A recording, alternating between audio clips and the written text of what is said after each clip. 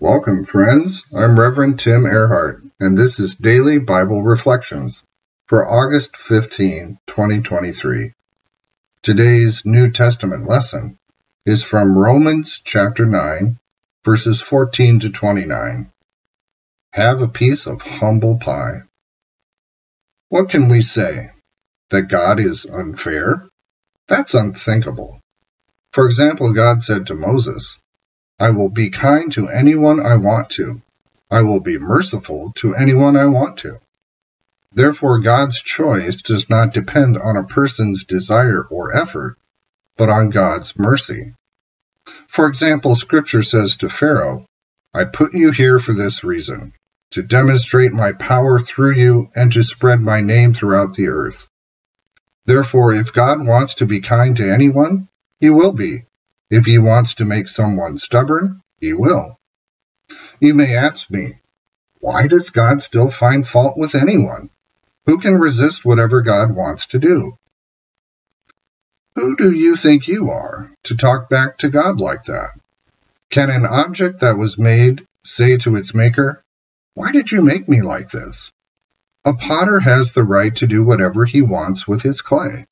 He can make something for a special occasion or something for everyday use from the same lump of clay. If God wants to demonstrate his anger and reveal his power, he can do it. But can't he be extremely patient with people who are objects of his anger because they are headed for destruction? Can't God also reveal the riches of his glory to people who are objects of his mercy and who he had already prepared for glory? This is what God did for us, whom he called, whether we are Jews or not. As God says in Hosea, those who are not my people, I will call my people. Those who are not loved, I will call my loved ones. Wherever they were told, you are not my people, they will be called children of the living God. Isaiah also says about Israel, although the descendants of Israel are as numerous as the grains of sand on the seashore, only a few will be saved. The Lord will carry out his sentence on the land, completely and decisively. This is what Isaiah predicted. If the Lord of armies hadn't left us some descendants, we would have been like Sodom and Gomorrah. God's Word Translation. In Christianity, humility is a virtue. Yet sometimes Christians forget this, and they have to eat some humble pie. In other words, there are times we need to be put in our place. It would go a lot better for us if we could just cultivate a humble spirit rather than have humility forced upon us under embarrassing conditions. The Apostle Paul realized he needed to make the Roman church eat some humble pie. They were acting arrogant. The Jewish Christians and the Gentile Christians each thought they were better than the other. So Paul reminded them both who was really in charge of things. The proud person's cry when things don't go their way is, "It's not fair." That's because they believe they deserve to have something, to be on top, to call the shots on how things ought to go. Paul was particularly hard on his fellow Jewish Christians, probably because he was quite familiar with their mindset about Gentiles, that is, non-Jewish persons. The Jews tended to feel superior over Gentiles, and thus to believe that they have the high ground and the right to trump Gentile thinking. But Paul also took the Gentile Christians to task. They had this nasty habit of rolling their eyes whenever Jewish sisters and brothers talked. The Gentiles mostly saw the Jews as hopelessly stuck in their old traditions and ways of doing things.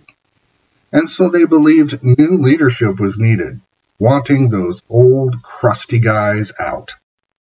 Therefore, each group, both the Jewish Christians and the Gentile Christians, had some major hang-ups about who should be in the church and heading things up and who should be out.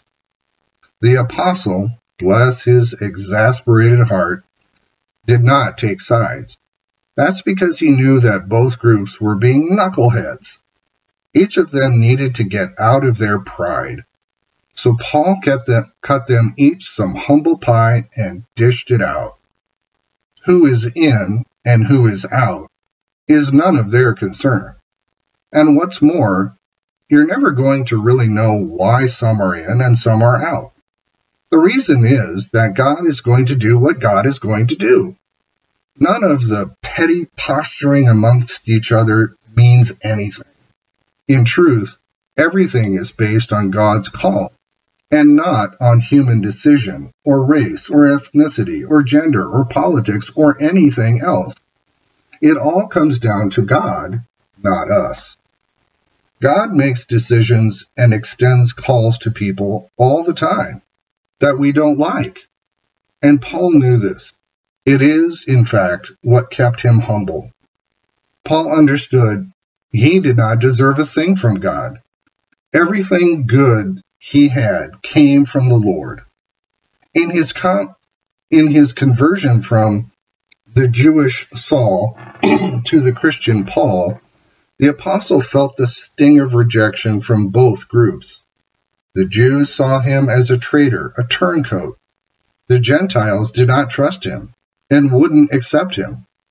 But Paul, having had to eat humble pie himself, dished out by Jesus himself, learned to be patient and gentle. Yet Paul had his boundaries and his limits, and the Roman Church had crossed them. It was time for the entire church to hear a suck-it-up buttercup speech. For the Jewish Christians, they were never in just because they were Abraham's descendants. Abraham was called by God, therefore everyone is called by God, and not the other way around. And God calls whomever God chooses to call. There was nothing in Abraham to warrant a good choice, but God chose him anyway. And if God wants to take some of the Jews, the chosen people, out, God will do it, because God isn't accountable to us. For the Gentile Christians, they weren't brought in because of their own choice. Before they ever had a chance to choose God, God chose them. They were lost in darkness, far from God. But God, by sheer mercy and grace, called the Gentiles. And now that the Gentiles are in, they can just as easily be out if God so chooses. All of this is more than a bunch of power politics from the ancient world. These same dynamics impact us today in quite similar ways. Any group of people who enjoy privilege over another group needs a slice of humble pie. Any group who continually disparages those in authority also needs a slice of humble pie. In reality, there are times when every single one of us, including every community, institution, organization, corporation, and nation, needs a stiff reminder of who we really are, why we are really here, and what we are really supposed to be doing. To eat humble pie means to acknowledge one's mistake or wrongdoing, and accept the humiliation that goes with that acknowledgement. We need to confess our sins and complicity in a host of the world's ills, and we need to acknowledge that our awful predicaments are not just somebody else's fault. We caused the crud. We need the humility to ask for help, the humility to work with others very different from ourselves, and the humility to realize we could make the same mistakes again if not for the grace of God. John R.W. Stott said, "The wonder is not that some are saved and others not, but that anybody is saved at all. If we receive what we deserve, judgment, or if we receive what we do not deserve, mercy, then in neither case is God unjust." Amongst us humans, we are all a community of equals. Yet amongst God, none of humanity is equal to divinity. A clay pot has neither the right nor the ability to question the potter. They aren't on the same level.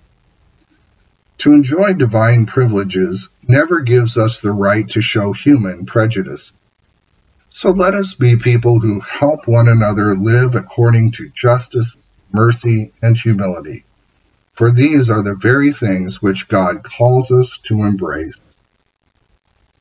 Disturb us, Lord, when we are too well pleased with ourselves and so disparage others.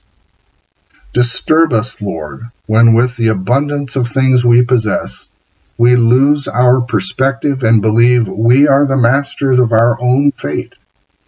Disturb us, Lord, to dare more boldly by doing justice, loving mercy, and walking humbly with Jesus in the enablement of the Holy Spirit. Amen.